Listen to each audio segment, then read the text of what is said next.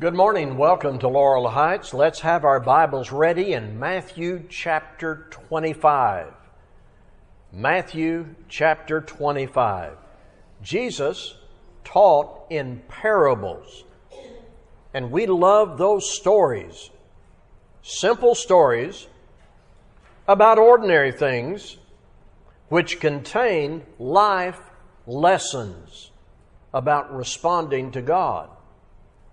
Jesus, of course, wants us to know who God is, what God expects, how we can respond to Him to be blessed. Often, there are several lessons packed into one parable. But still, there's one primary theme or subject that stands out. Here in Matthew chapter 25, I'd like for us to listen to Jesus from verse 14 down through verse 30 in Matthew chapter 25. For it will be like a man going on a journey who called his servants and entrusted to them his property. To one he gave 5 talents, to another 2, and to another 1, to each according to his ability. Then he went away. He who had received the 5 talents went at once and traded with them, and he made 5 talents more. So also he who had the 2 talents made 2 talents more. But he who had received the 1 talent went and dug in the ground and hid his master's money. Now, after a long time, the master of those servants came and settled accounts with them. And he who had received 5 talents came forward, bringing 5 talents more, saying, Master, you delivered to me 5 talents. Here, I've made 5 talents more. His master said to him, Well done, good and faithful servant. You have been faithful over a little, I will set you over much. Enter into the joy of your master. And he also who had the 2 talents came forward, saying, Master, you delivered to me 2 talents. Here I have made 2 talents more. His master said to him, Well done, good and faithful servant. You have been faithful over a little, I will set you over much. Enter into the joy of your master. Verse 24. He also who had received the 1 talent came forward, saying, Master, I knew you to be a hard man, reaping where you did not sow and gathering where you scattered no seed. So I was afraid, and I went and hid your talent in the ground. Here, you have what is yours.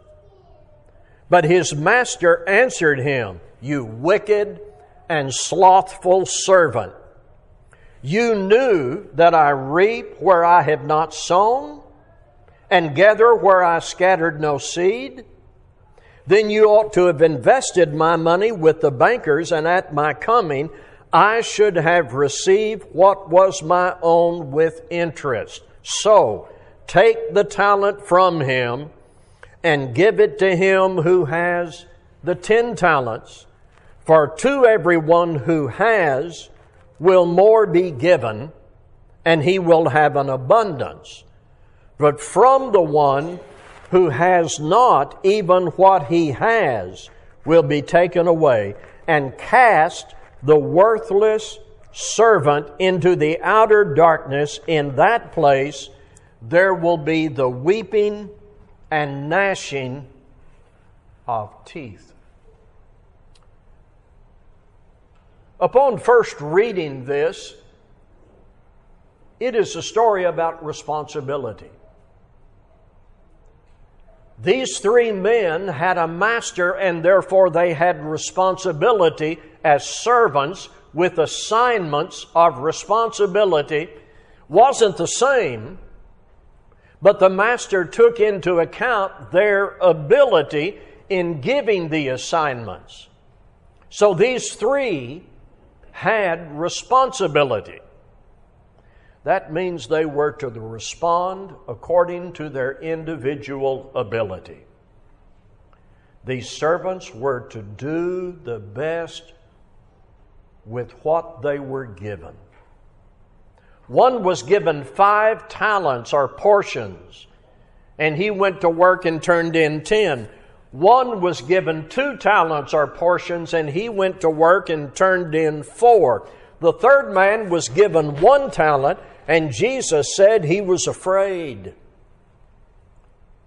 And he went and hid his talent in the ground. And at the end of the story, that man is called the worthless servant. I want to talk to you this morning about this parable, from this parable, and I have framed this approach: how to dig your talent out of the dirt. How to dig your talent out of the dirt and go to work with it. Number one, don't get distracted by comparisons. Verse 15 identifies the 3 men in terms of the different portions they received and were to use. The first man 5, the second man 2, the third man 1, each according to his ability. These servants were to do their best with what they were given. It was not any part of their duty to compare what they were given to what others were given. This is one of our common distractions. Instead of doing the best we can with what we have, we get all sidetracked and we get focused on what others have compared to what we have. And so we observe and we watch and we compare rather than going to work with what we have. It doesn't help us to do all of that comparing. In fact, it hinders us. It can take us into discouragement and distract us from what we need to do with what we have, with good purpose, so that when the time of accounting comes, we did what we could with what we were given. So one point that immediately emerges from the parable is, even when you think you are deficient compared to the gifts that others have, God expects you to do the best you can with what you have, because God is the one you're serving. You're not serving somebody out there who does comparative work. You are serving the one who gave you what you had, and to Him you will give account. I've been here a long time, so I'm going to tell you a story that perhaps some of you have heard before. I promise it will not do any damage to hear it again. I tell the story about a dynamic young preacher who walked around the audience during a Sunday morning class. And he walked up and down the aisle in the class, and he pointed to people very directly and said, "What do you do in the kingdom? And what do you do in the kingdom? And what do you do in the kingdom?" And he did that all through the class time. And somebody said, "Well, I conduct Bible classes in my home once a week." And somebody else said, "Well, I preach and teach when I have opportunity." Somebody else said, "I lead singing." Somebody else said, "I clean the building." A couple of ladies said they cooked meals for shut-ins. And the young preacher had just about finished his interrogation of all these people, but he was overlooking he was overlooking an elderly lady who was up front in her 80s, and she raised her hand. And the young preacher saw that, and he called on her, and he said, "Okay, sweet sister, what do you do?" She said, "I pray for all these other people to do what they can do." She couldn't do what all the other people could do anymore. But she did what she could with what she had, praying for them to do what they could with what they had. And that's it. And that's in the parable. One lesson we need to learn from the passage and the parable is waste no time comparing what others have and do with what you have and do. Just do what you can to the best of your ability with what you have, knowing that you have a master to whom you will give account someday. That's how we dig our talent out of the ground.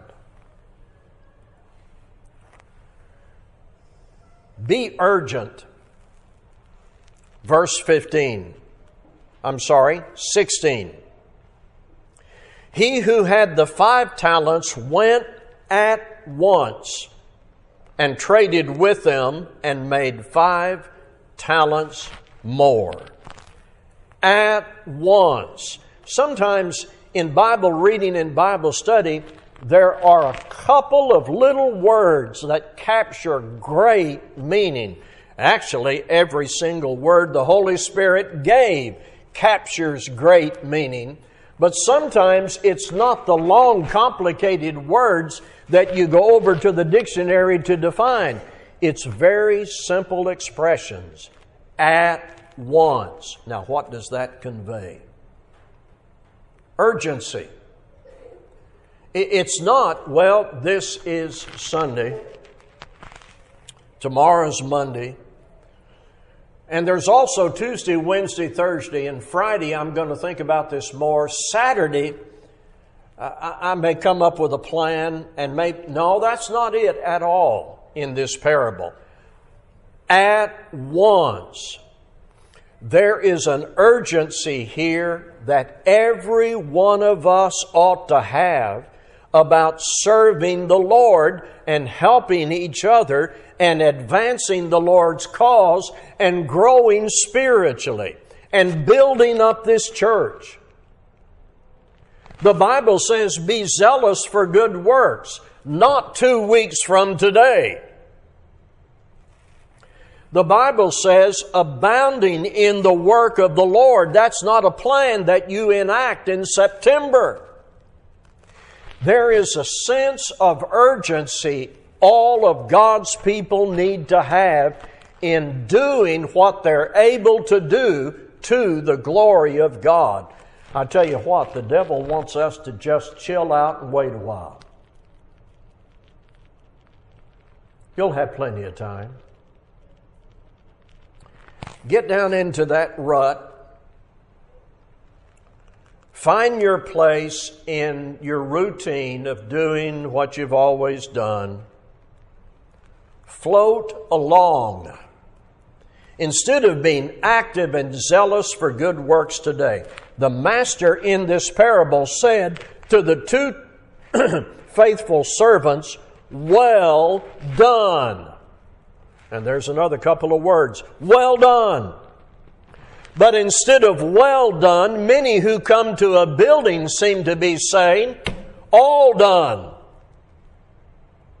I was there. I was there Sunday morning. I was there Sunday night. I was there Wednesday night.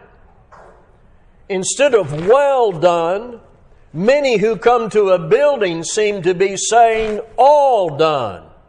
Like saying, well, I'm here once in a while. What more do I need to do? Now, what's the tone of that? Well, it sounds like the tone of the 1-talent man. there can be in us, me and you, over time, and under pressure of temptation in the world, a decline of interest that's almost impossible to detect. An absence of initiative that goes down so slowly you don't detect it. Participation that was here, but it goes down and down and down. If we are not sincerely devoted every day in discipline, we can slowly move toward a default of just doing what we've always done. Never taking initiative to do better, to grow and participate more. You know, when you get into that gradual decline that's almost impossible to detect, you don't grow that way. People don't grow that way. Churches don't grow that way. The 5-talent man went at once. There ought to be in every Christian an urgent and intentional desire to be productive, to be a participant, even if your participation isn't the same as everybody else. The New Testament frequently places emphasis on urgency in responding to God. Romans 13:11, know the time, that the hour has come for you to wake from sleep. For salvation is nearer to us now than when we first believed. Or Jesus in John 9 and verse 4, we must work the works of Him who sent me while it is day. Night is coming when no work can be done. Or Romans 12 and verse 11, do not be slothful in zeal. Be fervent in spirit. Serve the Lord. All of us need to wake up and get busy and make this work. Dig our talent out of the ground and do the Lord's work here. All of us and at once. No more procrastination, no comparisons, but urgently doing all we're able to do. Fervent in spirit, serving the Lord, seeking the lost. This is how we dig our talent out of the dirt.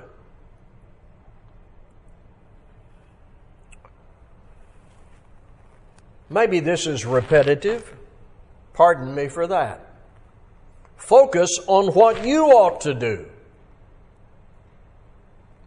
Verse 27, to the 1-talent man, the master said, you ought to have invested my money. Now here again, you've got two words combined. You combined with ought. It's very easy to see what others ought to do. Very easy to spend so much time watching and judging others, we've neglected our own duty before God. It could be we spend way too much time watching, evaluating, inspecting the lives and work of others with little or no time in self-examination, self-correction, and investing our time and our ability in sincere and consistent ways. It is easy to see and talk about what others are not doing, or how others seem to get more attention, or have more to offer. In this parable, the master says, you ought to have invested my money. You should have done what you were able to do to the best of your ability with what you were given. That's response according to ability. And what's that word? Responsibility. The word ought has to do with duty. Individual responsibility, responding according to our ability, though we are not the same. But we have the same Master to whom we will give account. I want you to be opening to 1 Corinthians 12. I'll meet you there in just a second. 1 Corinthians 12.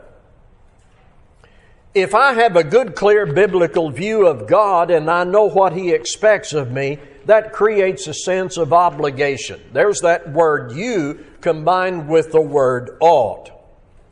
The first letter that Paul wrote to the church at Corinth tells us they were not focused on individual responsibility. They had their favorite preachers and their favorite groups and their favorite set of opinions, and they actually had their favorite sins. When gifts were distributed by the Holy Spirit for the work of the local church, there was envy and jealousy and pride because the focus was not on individual responsibility. Remember, it was on favorite preachers and groups and favorite opinions and groups of sins they were involved in. They were focused on watching others and teaming up with their favorite people and watching themselves. And it led Paul to use this well-known illustration in 1 Corinthians 12 on down through the next several verses. 1 Corinthians 12, starting at verse 12. For just as the body is one and has many members, and all the members of the body, though many, are one body, so it is with Christ.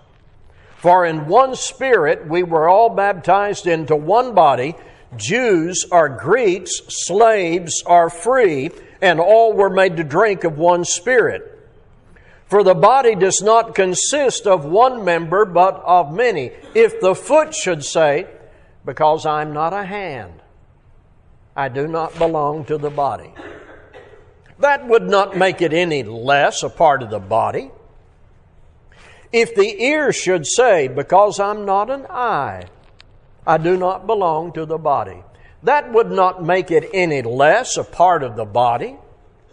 If the whole body were an eye, where would be the sense of hearing? If the whole body were an ear, where would be the sense of smell? But as it is, God arranged the members in the body, each one of them as He chose.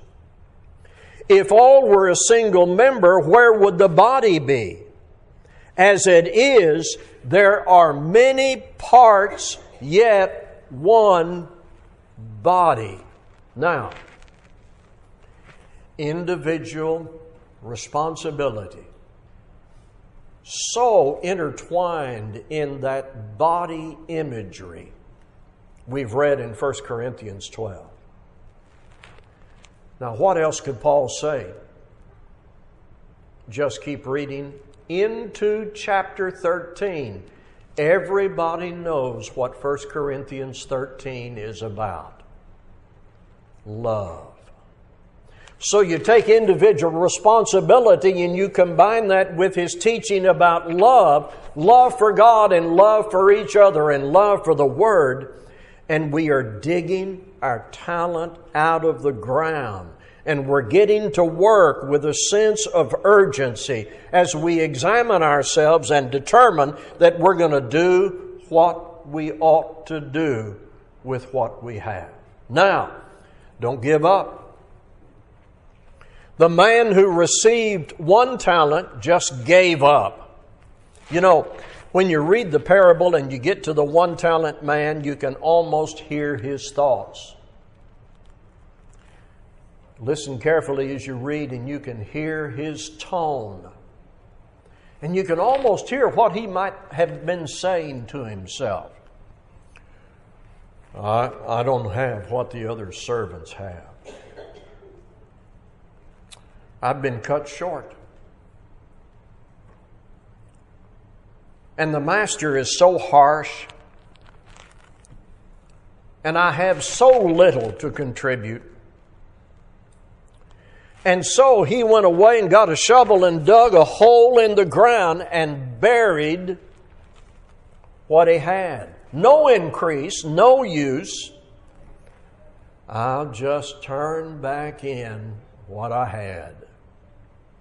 And if you played this video out in your head, you can see this man dejected and discouraged, with no joy and no fear and disappointment in his countenance. What a sad sight. When people are given blessings and opportunity to multiply what they have, to rise above the circumstance of mediocrity, to thrive and grow and serve and build up the local church and reach the lost, but they quit. It's just too hard.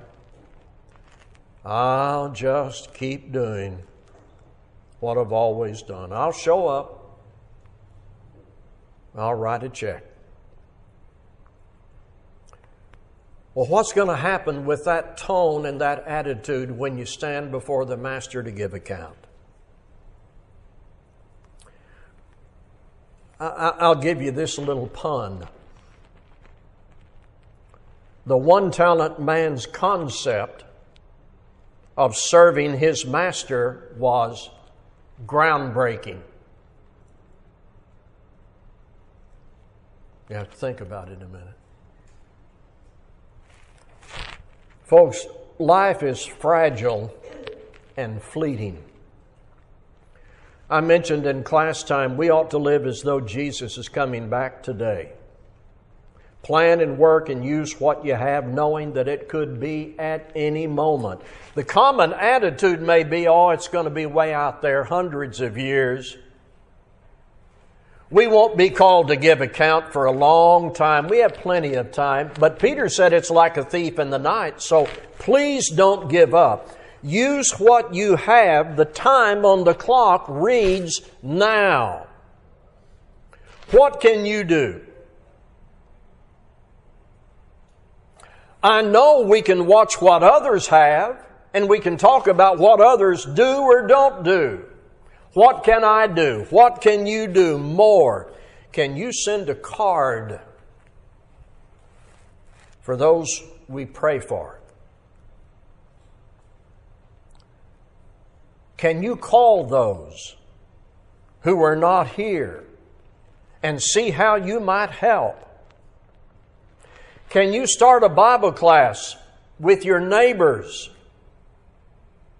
Don't give up. The time on the clock says now. 2 Corinthians 6 and verse 2.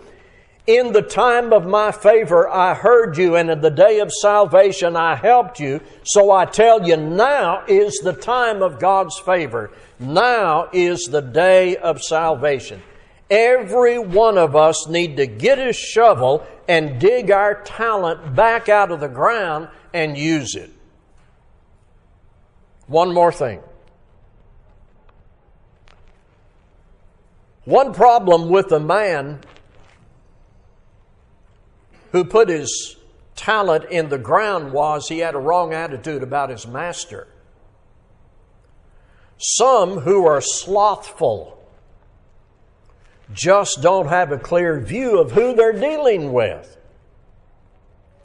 They think God is mean and He's unconcerned about our fate. He's harsh and He's unable to use people. Oh, you need to open your Bible up and read about who you're dealing with. A truthful, honest understanding of who God is, who Christ is, the gospel of grace, can greatly motivate and take us to a higher level of productivity in the kingdom. Let's soberly consider what we have been given individually and what we can do with what we've been given now. Without comparison to others, let's get to work in the Lord's kingdom. This church can move into the pathway forward together with love for God and love for each other, and this book open putting our hands to the plow, sowing the seed of the kingdom, and abounding in the work of the Lord. Let's be standing while we sing.